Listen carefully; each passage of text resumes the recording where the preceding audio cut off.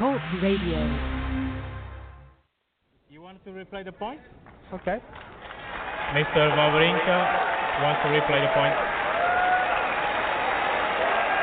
15-all.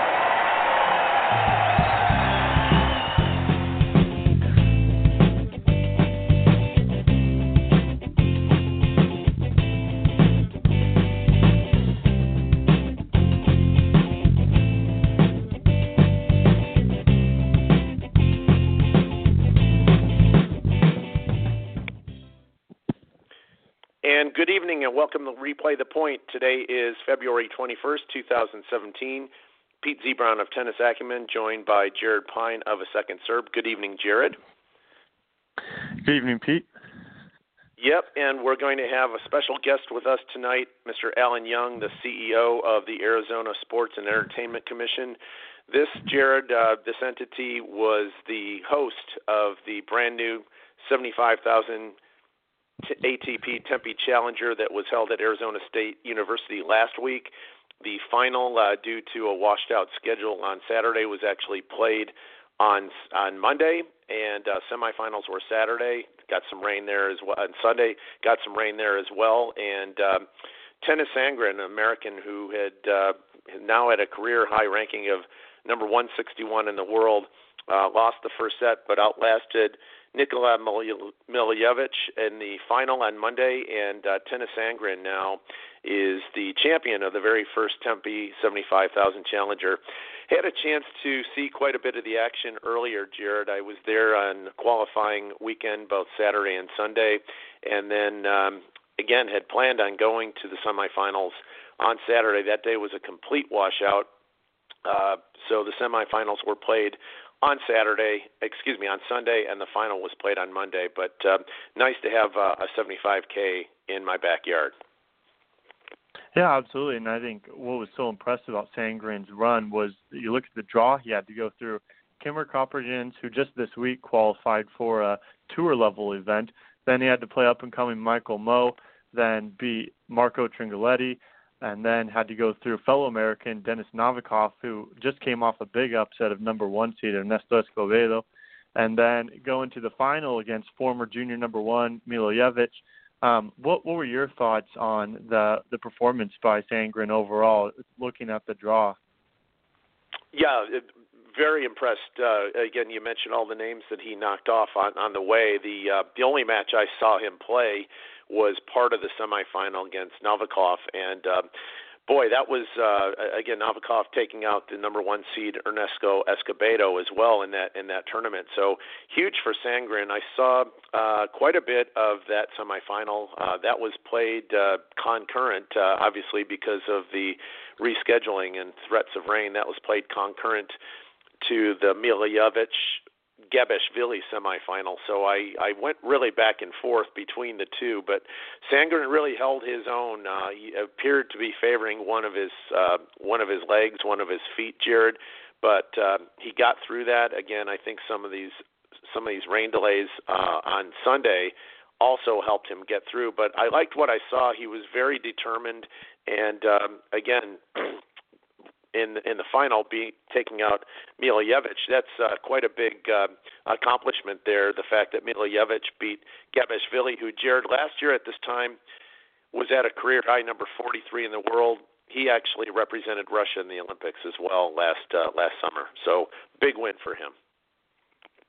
Yeah, absolutely. And, Denis Novikov, another player that has done well throughout his career. But what stood out to me about those last two matches for Sandgren, both times loses the first set 6-4 and then comes back, wins the next two sets in pretty straightforward fashion.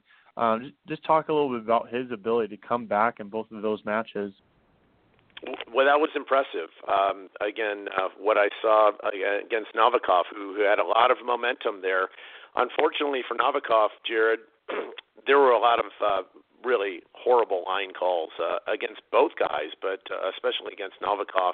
And the problem here is, we had rain earlier in the day, so the courts couldn't have been any cleaner. These guys could see marks clear as day, almost like it's on clay on a freshly cleaned hard court, if you will. So all the marks that they were talking about, saying, this is an inch, or as Novikov said, as he held out his thumb and his finger, it's this much in. Those guys were spot on. Unfortunately, Novikov let that really impact his inability to concentrate, whereas Sandgren had a little of that as well, but really held his ground. The fact that he came from a set down was extremely impressive. He just really willed his way to that win on the semifinals, and I didn't see any of the finals, but as you mentioned, he lost both the first set in both the semifinal and the final, and was able to get it done and win the biggest tournament of his career. Nice for a 25-year-old American to really be peaking at this point in time.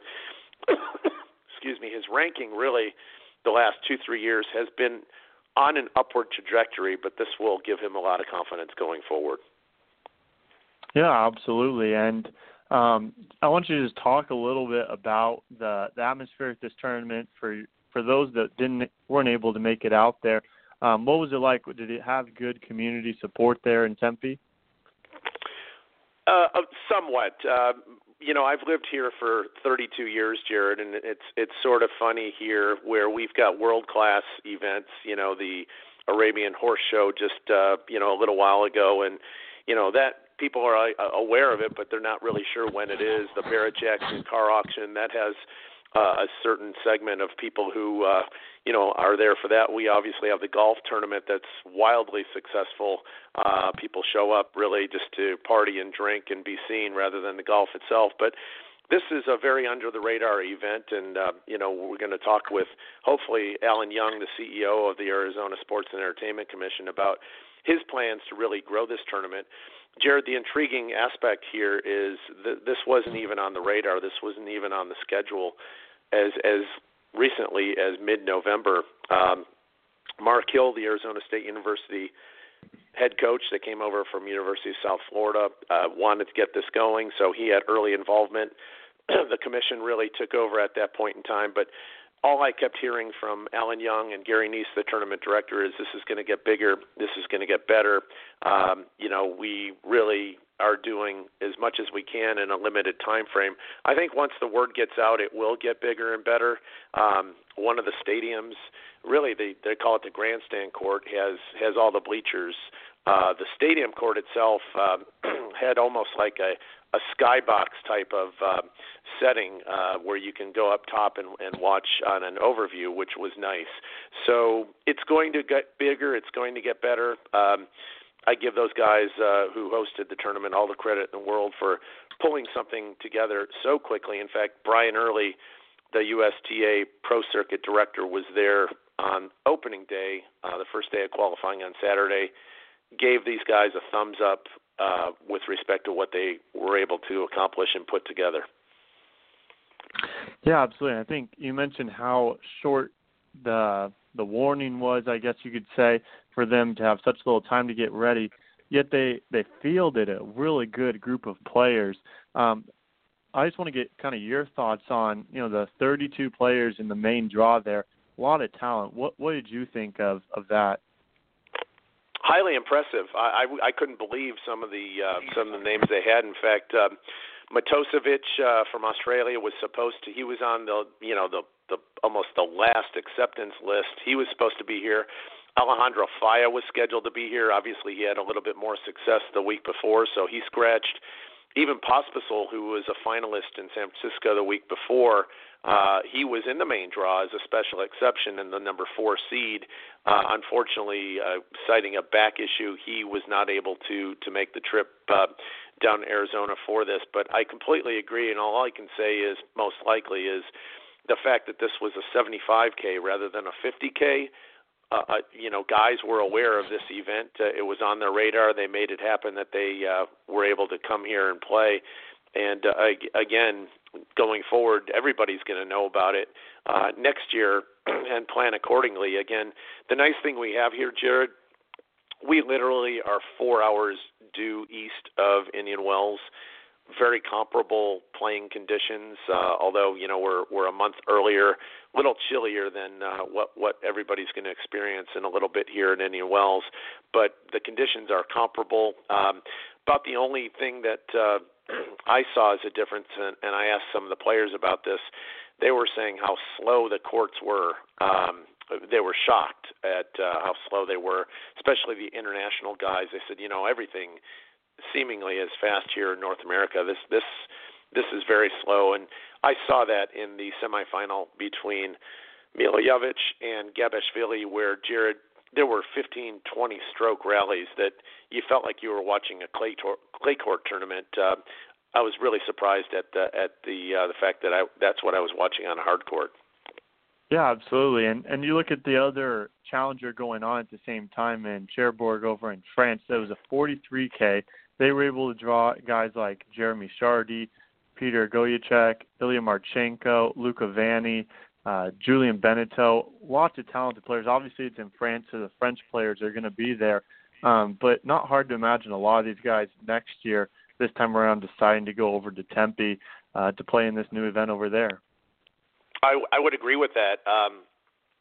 Yeah, I saw. In fact, Seppi's even in a challenger this week instead of playing, a 250 and whatnot. So I think that the word's going to get out, and there's a possibility, Jared, that this might even be a 100 event next year. I was looking at Irving, although I believe that's a 125 or a 150. They've got their whole main draw are guys who are in the top 90. That's pretty darn hard to pull off, and I agree with you. I think once people are aware of it, guys talk obviously amongst themselves, and they're going to talk about the good experience that they had in Tempe and the hospitality that went along with it as well. Again, for something that was put together in such a short period of time, very, very thoroughly impressed. And as just quoting Alan Young and Gary Neese, it's only going to get better, and I trust those guys on that. Yeah, absolutely. And shifting our attention a little bit here to the tour level at this point, obviously a big event going on in Buenos Aires to start out with. Kei Nishikori, the number one seed there, reaches the final, runs into unseeded Alexandr Dolgopolov, who's had some great results in his career, of course. But a win over Kei Nishikori in the final of Buenos Aires, that one's got to rank pretty high, you got to think.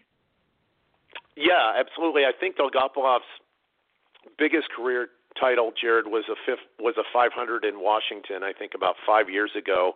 I saw him play a few weeks after that, lost miserably to Davydenko 1-1 in Cincinnati. In fact, he won Washington, then first-round losses in both Canada and Cincy. But, yeah, Dolgopolov has not had a lot of success lately.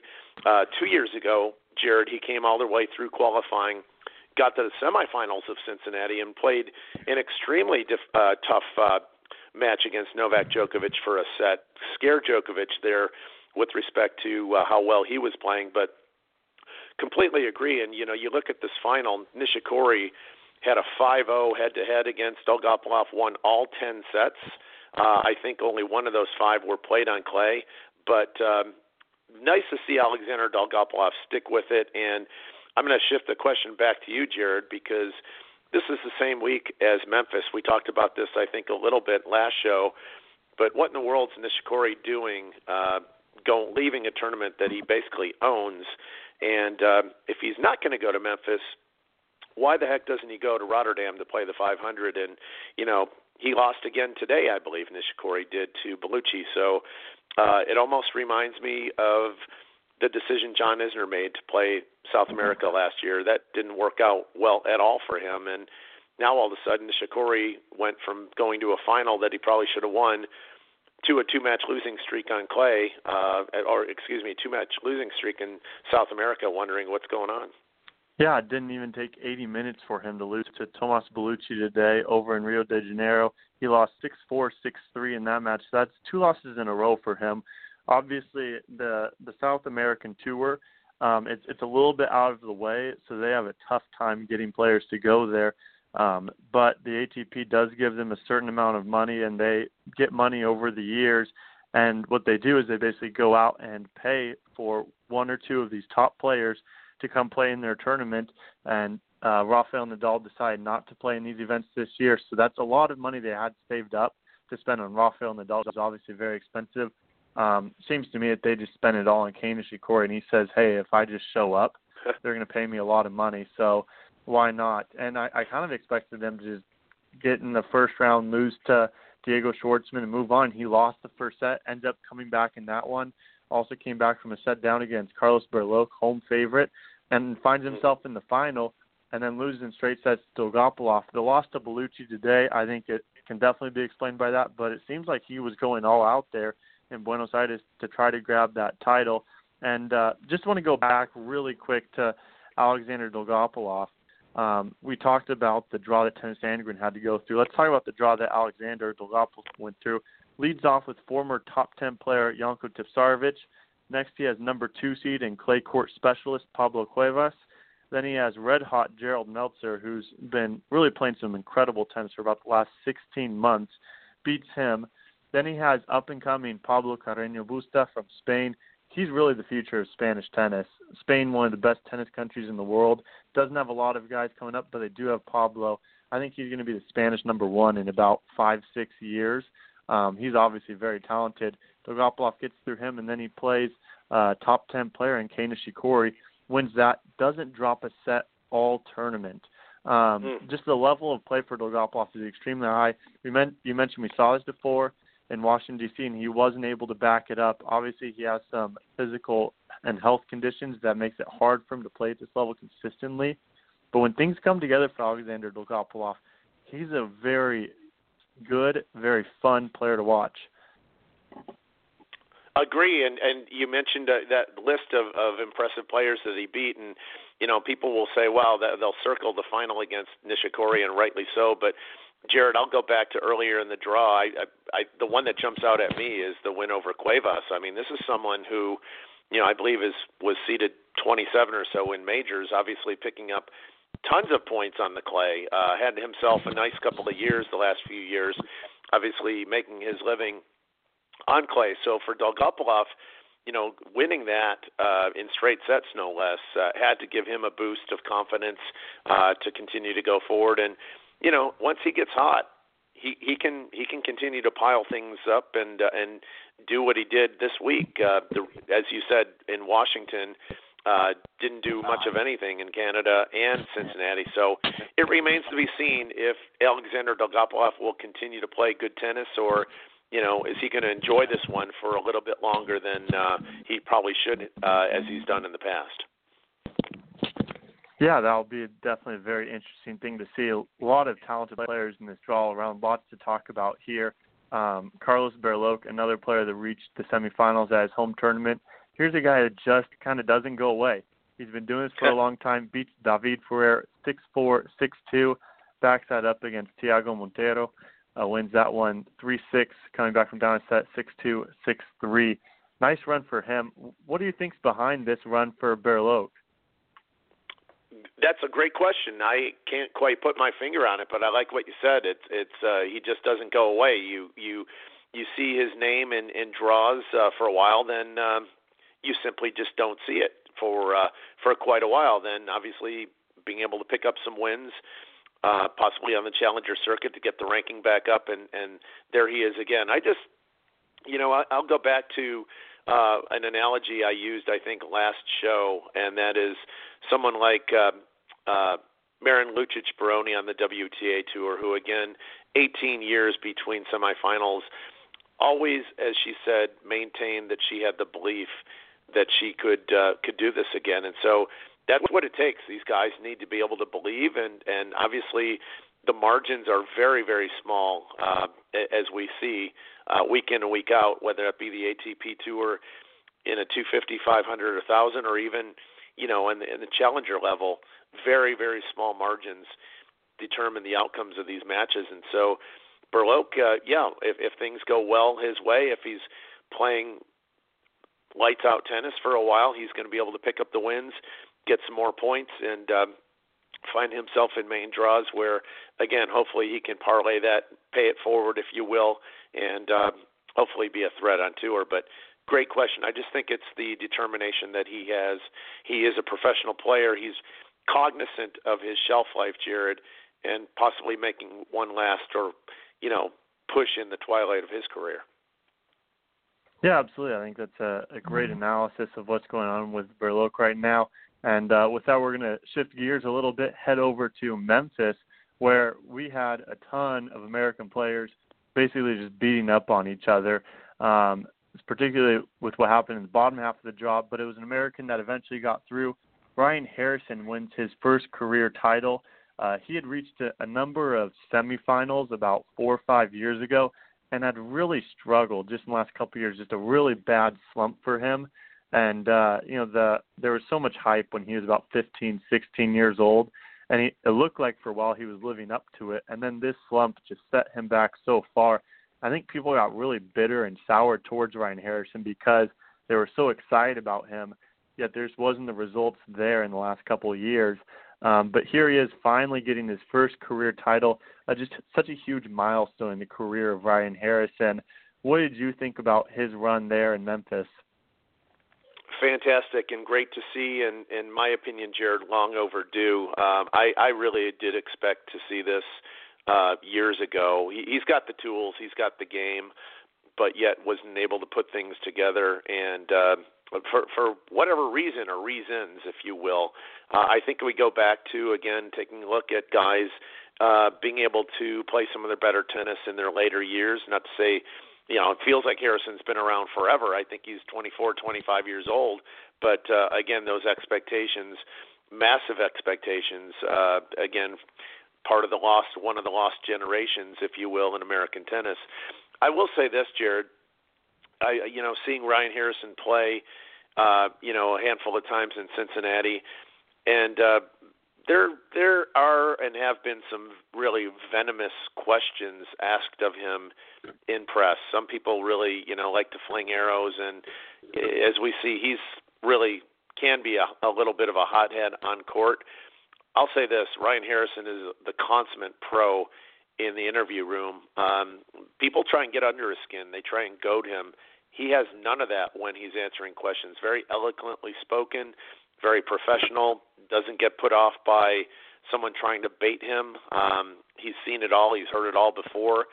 I really don't like the tone of some of the questions or the content that are sent his way. But he handles that very professionally. So congratulations to Ryan Harrison, and I really hope he's able to parlay this going forward. The ranking's up there now.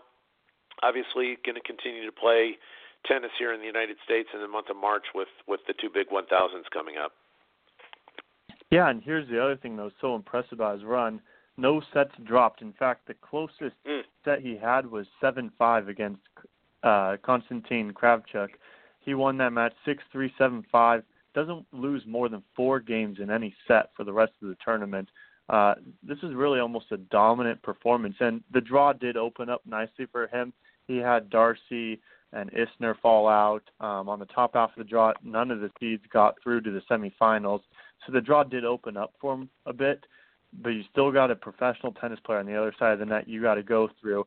And for Harrison was probably the biggest match of his life in the semifinal and final. It had been so long since he had been to that stage of a tournament, and he had wanted for so long to get back there, and now here he is, and he's got to face Donald Young and Nikola Basilashvili, 2 tough opponents, and he gets through them very easily, really. Yeah, and I just want to make mention, you said he didn't drop a set in Memphis. Jared, he won the Dallas Challenger, also, did not drop a set. So 20 sets consecutive for Ryan Harrison. Granted, 10 of those were at a Challenger level, but, that's he's doing all the right things, and that momentum's going to go forward. But I like what you're saying about the draw opening up. And, again, we have to go back to the fact that Kei Nishikori, who, again, owned Memphis, was not there this time. Somebody had to win the tournament. The defending champion was not there, and Ryan Harrison took full advantage of that opportunity and made it happen. So hats off to him, along with all the opponents that he beat along the way as well. Yeah, absolutely. And another one of the interesting aspects of the tournament, Donald Young's run to the semifinals. He went through number 6 seed Adrian Manarino, and then 2 of the toughest serving players on tour, Riley Opelka and John Isner. If you're going to play those guys, might as well play them back-to-back. because then the first match is almost like practice for the second match. So if you're going to play them, let's play them back-to-back, and that's exactly what Donald Young got, and he beat them both. Yeah, I'm more surprised at Donald Young reaching the semis than I am Ryan Harrison winning. I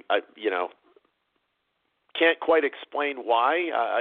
I think because I have expected Ryan Harrison to eventually accomplish what he did, 4 years later, perhaps. But Donald Young, again, yes, it's a semi, but I'm not really sure where this came from Donald Young. Harrison, as I mentioned, had some momentum with the Challenger win in Dallas, so he was feeling good about himself. But a lot of credit to Donald Young for hopefully seemingly figuring some things out. And, it'll be nice to see what he's able to do going forward. Again, an American looking forward to the Masters 1000s here at Indian Wells in Miami. He's had success before. I think maybe 5 years ago, Jared beat Andy Murray at Indian Wells. Big shocker. Murray was going through some personal issues, breakup with his girlfriend at the time, wasn't really playing well, lost to Donald Young. Indian Wells lost to Bogomolov in Miami. So bad stretch for Andy Murray that time, but all the credit to Donald Young then as well as last week.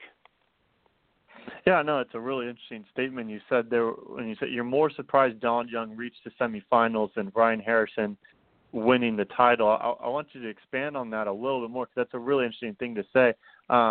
Is it the surprise that Donald Young reached the semifinals? Is it the surprise at the players he beat? Or, what was it that caught you by surprise there? Combination of what you just said, but mostly the players that he defeated. Again, tough sled, and he was able to get through there. I've seen him play a number of times and just really not able to put, in some cases, points together, in other cases, games together. And obviously, you're doing all the right things if you're defeating who you're playing there in Memphis.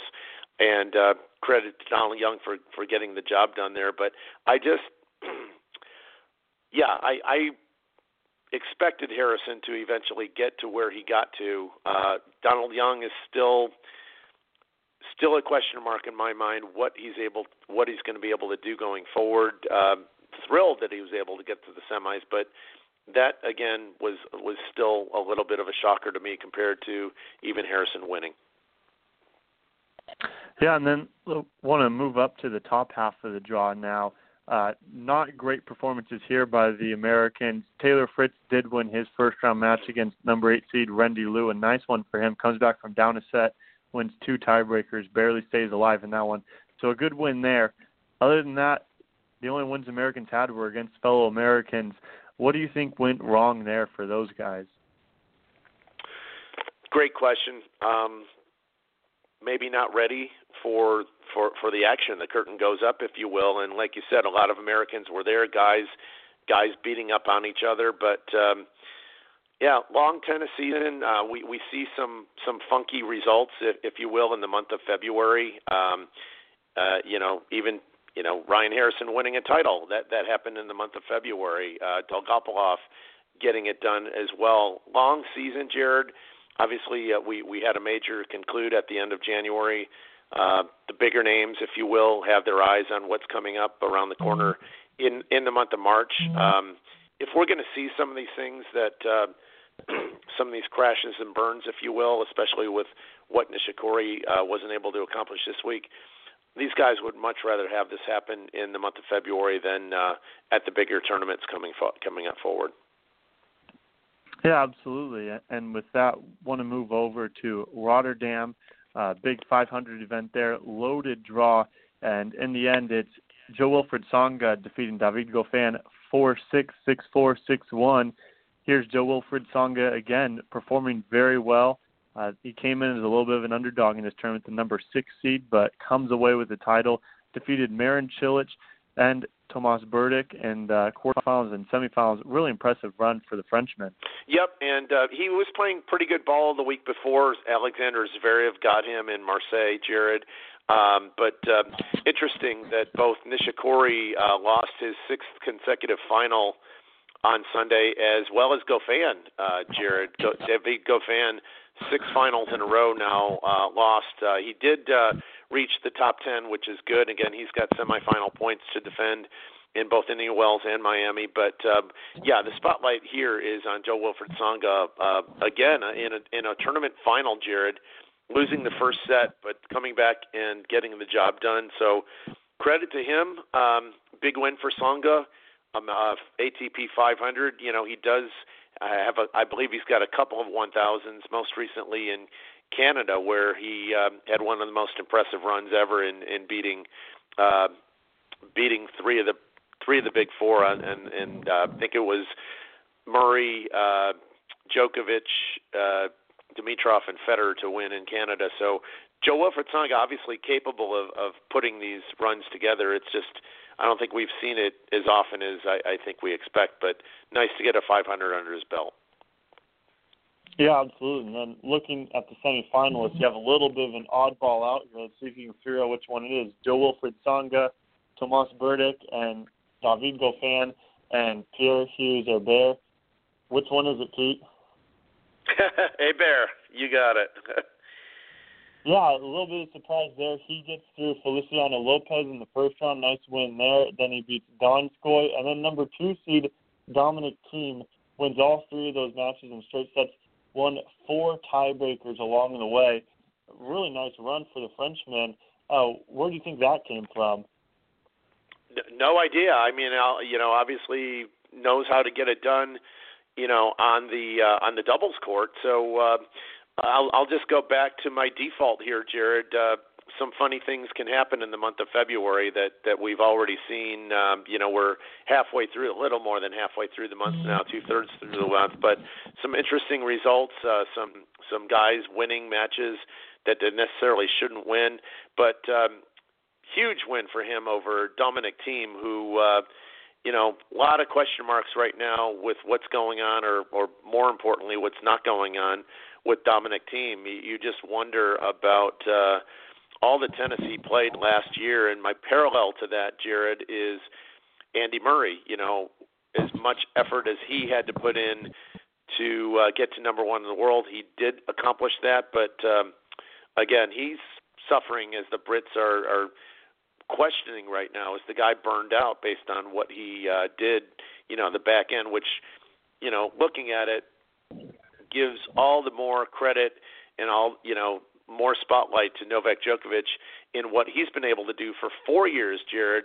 He's not burned out at all. He just, he plays he gets to the final nearly every week, and he's been doing that for about 4 years. Murray, he really was able to put this together the back end of last year, and according to the Brits, his tongue is on the ground. So we'll see, long season. Dominic Thiem, we have to keep our eyeballs on him to see how he might be able to rebound, if he can rebound at this point. Yeah, first thing, as a Djokovic fan, I got to stop you from shortchanging my man. It's about 5.5 years from the start of 2011 to about midway through 2016. He was dominating the tour, so I want to make sure he gets credit for all that. The other thing, Dominic Thiem, we mentioned him overscheduling. This has been a theme that we've been talking about for a while. We've kind of seen this coming, and it's surprising that Thiem hasn't kind of done something to correct course. He kind of sticks with it. I think he's a little bit stubborn about that. He likes playing a lot of events, and he's not going to change that, even though the results are starting to change. You look at who he played in the first round. He beat Alexander Zverev, obviously a very good player, and Gilles Simon, a veteran of the game, a very solid player. He beats those two, and then Herbert beats him. So I think a lot of credit really goes to Herbert.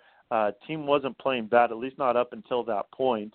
And Herbert still got the better of him in that quarterfinal. So really, really nice run. And then the other quarterfinal match that stuck out to me, a great matchup between David Goffin and Grigor Dimitrov. Dimitrov, arguably, we talked about this last week, the hottest player in tennis right now.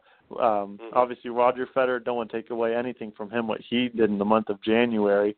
But for David Goffin, Grigor Dimitrov go head-to-head. That's a great one, and Goffin wins 6-4, 1-6, 6-3. Huge for Goffin to again, beating arguably, or I believe right now, the hottest player on tour, and Grigor Dimitrov. Unfortunate for him, he wasn't able to get the job done in the final. But yeah, that's going to do him some good as well. That was a high quality win. He'll be disappointed that he did not get the win in the final again, 6 in a row now for him. But he's doing the right things to even put himself in position to win titles. But Jared, just one throwback to Dominic Thiem again. His scheduling right now sort of reminds me a bit of Nikolai Davydenko, who seemingly played everything. I remember going to the Rogers Cup in Toronto probably a little over 10 years now. He had just won 250. Well, it wasn't a 250 then, but it's the equivalent of 250 in Sopot, Poland, on clay. And here's a would have been a top 8 seed. This is before the top 8 got buys. He played and he won in Poland, and then had to play, I believe, got in and played a match in Toronto the next day, and I lost. Competed well, but the guy's tongue was on the ground. But my point here is that Davydenko played a lot, but that suited his personality. He was able to get deep in tournaments. He thrived kind of like Rafa on match play. It really worked out for him. I don't know if this is necessarily the recipe for Dominic Thiem. As you mentioned, we talked about this on previous shows, but good wins, as you mentioned earlier in the week. But something, something's got to give in what he's looking to do. And as you mentioned, he's not really letting go on his insistence on playing this way. I just hope he doesn't have to have a long layoff as a result of just being fried. Yeah, and then one other player I want to talk about. This is an interesting result for me. I still don't know what to make of it. Marin Cilic loses in the quarterfinals to Jo-Wilfried Tsonga. This is now part of a string of losses for Cilic. Losing to Tsonga, obviously, not something to be massively worried about, but when you put into the context of all of Cilic's year, which just hasn't been all that impressive, for me it is a little bit worrying. What do you make of it? Is this just he ran into a good player in Jo-Wilfried Tsonga and lost a close one, or are you thinking it's a little bit more of a worrying pattern? No, I Tsonga did win the tournament, so he, and again lost his Zverev the week before, so he's playing some good ball right now. I'm really not alarmed by it. We've seen Cilic play his best tennis, the North American hardcourt summer, if you will. Obviously a U.S. Open champion. Jared, he was playing unbelievable tennis in Cincinnati. He won that. Won the Masters Western and Southern Open in Cincinnati. That's how well he was playing last year in the month of August.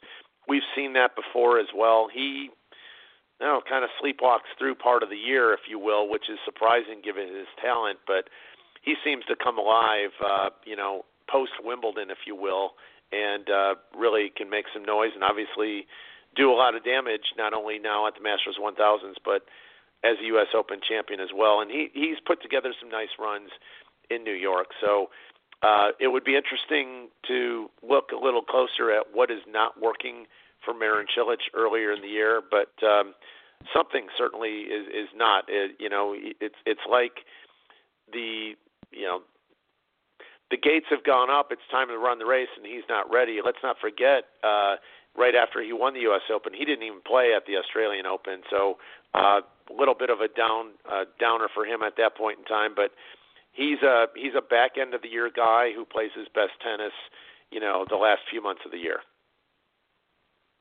Yeah, absolutely. Now I want to move on to some of the tournaments going on this week so we can preview some of the draws there. But before we do, anything else you want to highlight from this previous week? No, congratulations to Ryan Harrison, first ATP title. Dolgopolov, first title in quite a while. And Tsonga getting a big one at a 500. Really happy to see Jo-Wilfried Tsonga win a tournament at this level. We know he's capable of much more. Interesting to see what he's able to do. Again, he's played well at Indian Wells in the past as well. So this will bode very well for Jo-Wilfried Tsonga coming into March. Yeah, sounds good. And one of the events going on right now, 500 over in Rio de Janeiro. got a lot of big names in this tournament. Dominic Thiem right back in action. We mentioned already Kei Nishikori eliminated in the first round. We have Carreño Busta, the number 4 seed, Ramos Viñolas as the 5th seed, Pablo Cuevas, the clay specialist, got David Ferrer, really loaded with talent, but probably not the strongest 500 we've ever seen. Who are you looking at there? Now with Nishikori out, the draw's kind of opened up. Team, I'm not expecting, I don't know about you. Who do you see making a run at this tournament? Yeah, I really, Jared, I haven't really dialed in too much to this tournament. I was really kind of caught up with what was going on in my backyard here in Tempe, being able to cover that and put some things together. So unfortunately, I'm aware of the Nishikori departure, if you will, but other than that, I honestly haven't really taken a close look at this draw yet. Yeah, well, one of the results that already has happened, Casper Ruud beat Rogerio Dutra Silva. Casper Ruud went on an incredible run in Challengers last year. It was really just something special, a great way for him to end the year. So that's a guy that I'm looking at this year. Really interested to see what he can do. Obviously, he comes into this as a wild card in the 500. Probably not going to be able to make a run, but João Sousa now out of the tournament, Kei Nishikori out of the tournament. Really curious to see if maybe he could make a bit of a run in this event. If he could get to the semifinals of a 500 as a teenager, I think that'd be something really exciting. So that's one of the things that I'm watching for in this tournament. Curious to see how he progresses through the tournament. Yeah, I want to ask you about Ruud. Obviously, I'm aware of him. I've not seen him play. I've seen his name pop up. Actually know someone who spent some time in Norway working with young Norwegians, and he knows Casper Ruud's father fairly well, and said, yeah, he's really got the tools to possibly be able to do something special. But I know, again, you follow the young guns very closely. Want to get your thoughts on, what we might expect from him this year, and when can we really see Casper Ruud possibly making some noise going forward? Yeah, he's quite a bit younger than a lot of these other guys we're talking about, but obviously he's already making noise. Just won a match in a 500, so that's a good start.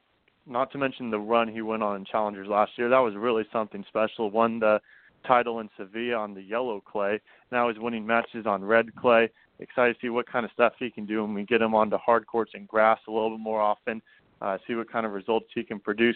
But to talk a little bit about his style of play, kind of similar to a Thanasi Kokkinakis, just in the way things look almost, but there's a similarity in the style of play of a lot of these young guys. The ball really flat, hit it with a lot of power off both sides. It's like all these guys watched Robin Soderling growing up and said, I want to play like him. And why not? Robin Soderling obviously had some great results throughout his career, but they're just strategically, that's what they're doing. And I think a big reason for that is in juniors, that style of play works. Most junior players cannot defend against that kind of hitting. So that's what works. And if you have a good junior career, you're going to move on to the pros instead of going to college. You're going to try to make that push early on to get pro and get your ranking up. So a lot of these young guns that we're talking about play with that same style. So he's another one of these guys. He does it extremely well, and he's having a lot of success so far. Now the question is, when he comes up against these guys, the Djokovic's and Murrays that can defend, even someone like Thiem or Nishikori that are good at defense, will they be able to hang with those guys? So that's going to be the next test for a lot of these juniors. I think Casper Ruud's in a part of that group, even though he is younger than some of, his peers are all a couple years older than him, which really speaks a lot to just how talented he is early on. Yep, and I looked at the draw, and way up top there, thanks for that overview. Thiago Monteiro, someone who really impressed me when I saw him play qualies in Cincinnati last year. This was somebody that I think the only thing I knew about him was the fact that he did have a win over Tsonga somehow, which says a lot right there. But I really liked his game. He didn't really do much, at that tournament after he got a win, but going forward. But here he is, a South American playing in South America. Look out, 500, Jared. You get a few wins under your belt. All of a sudden, you're getting points. You're knocking at the door of possibly some, direct entries into, just about anything he'd like at this point. So I really liked his powerful game. Someone from South America who looked good on hard courts. That was refreshing to see. Yeah, absolutely. I was going to say about the same time I was introduced to Montero was this time last year when, as you mentioned, he beat Tsonga. So he has some points to defend now coming back this time of year. And that's going to be someone looming. That'd be a great quarterfinal matchup to get Ruud and Montero to go up against each other. Obviously, Bellucci in that section of the draw, Carballes Baena, he's there as well. So it's a 500. There's no such thing as an easy opponent. So Ruud's going to have to battle for those ranking points. Yep, good call. I like that, and nice to see all these 500s, on a weekly basis on the eve of two of the bigger 1000s of the year coming up as well. Yeah, absolutely, and it's obviously a few other events going on over in Marseille. We have all the French guys congregated there, some of the top seeds in that event. Gaël Monfils, Richard Gasquet, Luca Pouille, Benoit Paire. Nicolas Mahut already beat Alexander Zverev in straight sets 7-6, 7-6. Then you have Nick Kyrgios, Gilles Simon, and Jo-Wilfried Tsonga. It is at 250. And so actually the way the draw's worked out now, there's a good chance that 7 of the 8 quarterfinalists will be Frenchmen. The one exception would be Nick Kyrgios. We talked last week about the United States guys all playing against each other when tournaments are here in North America. What do you think of this now? There's tournaments going on in France, and every single French guy is there to play each other. Well, first off, we used to have a lot of tournaments here in the United States. We tended to be losing them to South America, or they got downgraded, like Memphis was a 500. Boy, we had Montpellier, we have Marseille, Jared. Obviously, Roland Garros. Before that, we have Nice. We've got Paris-Bercy at the end of the year. A lot of opportunities for these French guys to be able to pick up points. But you're right.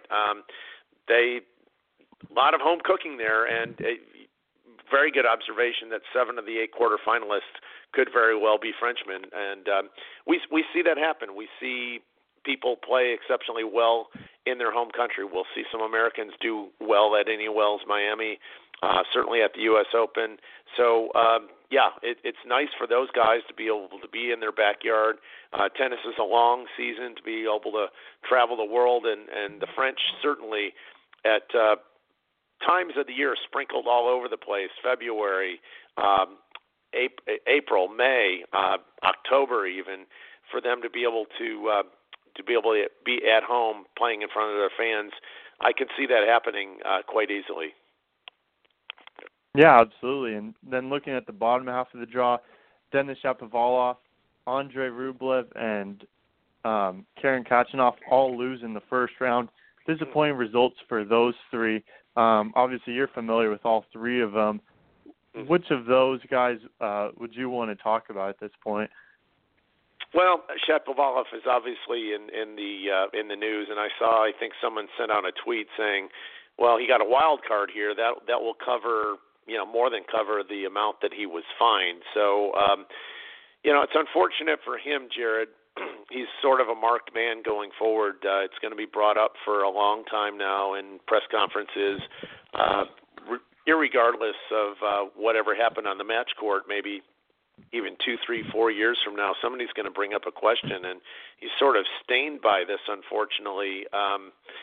I was really surprised that not much more of a suspension was handed out, given what happened, how it happened, but then obviously the end result. And I think Pospisil sent out a tweet saying, he's the nicest guy in the world. Well, yeah, he may very well be, but he made an error there, and I was a little surprised to see that he got a wild card, but hopefully he can grow from that going forward. But I don't know. I think this is going to be a heavy burden for him, just because people are going to be bringing it up.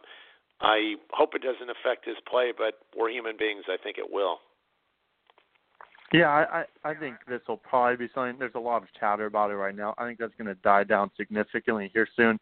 You mentioned, in 2 to 4 years, someone might bring it up, but I'm hoping more than anything that that's going to be, the exception to the rule.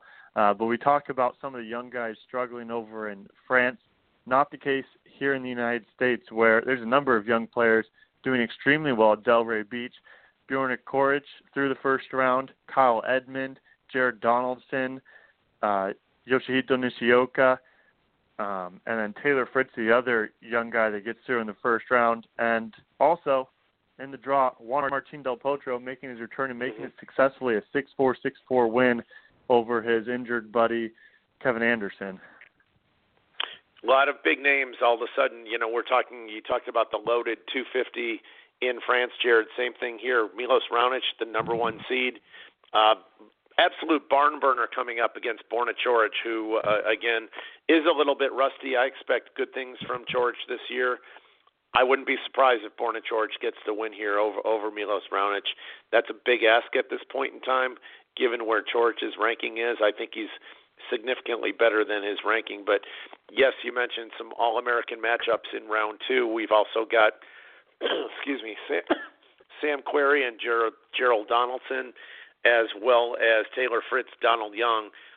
Other Americans alive and well in the draw, Jack Sock, Steve Johnson, and, so good action here for a 250. This draw is shaping up quite nicely as well, and as you mentioned, Delpo could make some noise in this tournament. Yeah, absolutely, and I just want to ask you a little bit about those 2 Americans you mentioned that got through, Jared Donaldson and Taylor Fritz. These guys probably more so than anyone else, maybe throw Tiafoe in that group as well, of American guys that are getting a lot of attention. Jared Donaldson made his breakthrough about 2 years ago. Fritz around this time last year. Now that we've had some time since they've made their breakthrough, become familiar with these guys, which of those 2 do you like to make more out of their career at this point? Well, Donaldson kind of reminds me of Isner in the sense that he plays his best tennis in the United States. There's plenty of opportunities to do so. I think in the long run, Fritz is going to be the guy, if you will, out of these 3 that you had mentioned. But I'm going to keep my eye on Donaldson, a very close eye.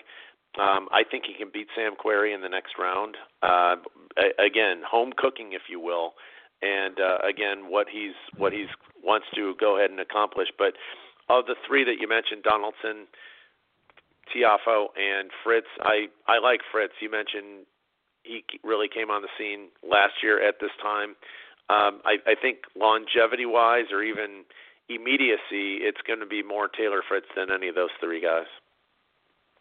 Yeah, absolutely. And you compared Donaldson to Isner. I'm going to throw another comparison at you, see what you think. The comparison between Donaldson and Ryan Harrison in terms of how they've kind of handled the pressure. Both these guys have been hyped up as kind of the next American Andy Roddick, if you will. So both these guys have had that pressure of being someone that's supposed to win the U.S. Open. Ryan Harrison didn't handle it very well. Donaldson's had some struggles handling that pressure. Do you think this is something that he's going to overcome? Is he going to be able to look at a guy like Ryan Harrison, learn from those mistakes, and be better for it? I hope so. Certainly the blueprint is there and is still ongoing with Harrison and again, what he's gone through, what the expectations were. I think that the expectations of Harrison years ago are higher, significantly higher than they are for Donaldson. We seemingly all knew of Ryan Harrison and the fact that he has the potential. I'm not sure as many people are as familiar with Gerald Donaldson. They should be, but and possibly, Jared, it's because, we as Americans, American tennis fans, have seemingly been burned, if you will. Like you said, the next Roddick, well, okay, you told me about this guy, but what has he done? He, hasn't done much. He hasn't advanced. Why isn't he not playing in the second week of majors? And so almost the boy that cried wolf, okay, here's the next guy. Well, you're going to have to prove that to me. And so I think with respect to that, that will actually help Donaldson. The fact that these other guys had much more expected of them. Donaldson, again, we're going to start to become aware of him, but at the same point in time, if it doesn't happen, if it doesn't pan out, I don't think anybody would be surprised, just because we've been burned with maybe unfair but very high and lofty expectations that haven't even come close to being fulfilled. Yeah, absolutely. Now, I'm going to add just a little bit to that. The pressure that Donaldson does have is divided between him, Tiafoe, Fritz, Opelka, Kozlov, Escobedo, a number of guys. I mean, that's probably only about half the list. You could keep going on, Tommy Paul, Michael Moe. There's a lot of young Americans that are coming up, and they get to share the pressure, whereas for a while it was squarely on the shoulders of Ryan Harrison, and then it was squarely on the shoulders of Jack Sock. Not so much anymore. So I think that's going to be a good thing for these guys, the whole group, not just Jared Donaldson. I've been saying for a long time, some of these guys are going to disappoint. They're not going to live up to what we're saying about them, but there's no way that the entire group is going to fall short of expectations. Someone from this group is going to rise up and is going to be a top 10 player, and I'm excited to see which one it's going to be. Yeah, I agree with you. It's going to take some time, though, longer than I think people are expecting. Even though we've got tempered expectations, if you will, I agree. This is a real bumper crop. The volume, if you will, Jared, of possibilities. You throw enough people out there, somebody's going to have a breakthrough, or some bodies, if you will, plural, and that'll be good. I think they'll feed off each other going forward. But the sample size right now for younger American male tennis players is looking very good, very promising. I think it's going to take a little while longer. I mean, I see even newspaper articles, the American generation's going to dominate. Well, let's make the second week of a major first before we talk about winning multiple majors, titles, if you will. We haven't even come close to that in a long time. Even John Isner, Jared, one major quarterfinal to date. That's his best result. He's been around a long time, one quarter, and that's all. And we have people saying the Americans are going to dominate the majors. Well, we have to put ourselves in position, get to a semifinal, get to a final, maybe even win one. Before the word dominate is can be in that sentence, and even so, that's a big ask and big stretch in my opinion. We just settle for one at this point in time. Yeah, no, good points across the board. And this reminds me of an article I wrote for my blog probably 3 or 4 years ago about what was going on with American tennis, and a lot of people were saying, Patrick McEnroe is doing a terrible job. The USTA development program's just not working. And I said, look, the USA has put more players in the top 200 than any other country. The development program is taking guys and putting them in a position where they're going to be able to succeed. And just for a while, no one was. And it was just a little bit unlucky on the part of the USTA because they had talented players all throughout the top 200, just none of them were breaking through. Now we have an even bigger group than before. I just think someone's going to get through. I really do. It's hard to say which one it is. The nice thing is it could be any of them, and that's what has me so excited. And we've talked about a few weeks ago, Davis Cup USA gets a win in the first round. We're into the semifinals now, or the quarterfinals. Let's see what we can do from here. I'd really like to see fans get excited about American tennis again. I agree, and even the being on the squad, on the practice squad, being there on the bench, Jared, for Davis Cup action, even though you're not one of the four who's going to play singles and or doubles, and just that experience, the hitting partners, if you will, being part of that experience, the environment, soaking it all in.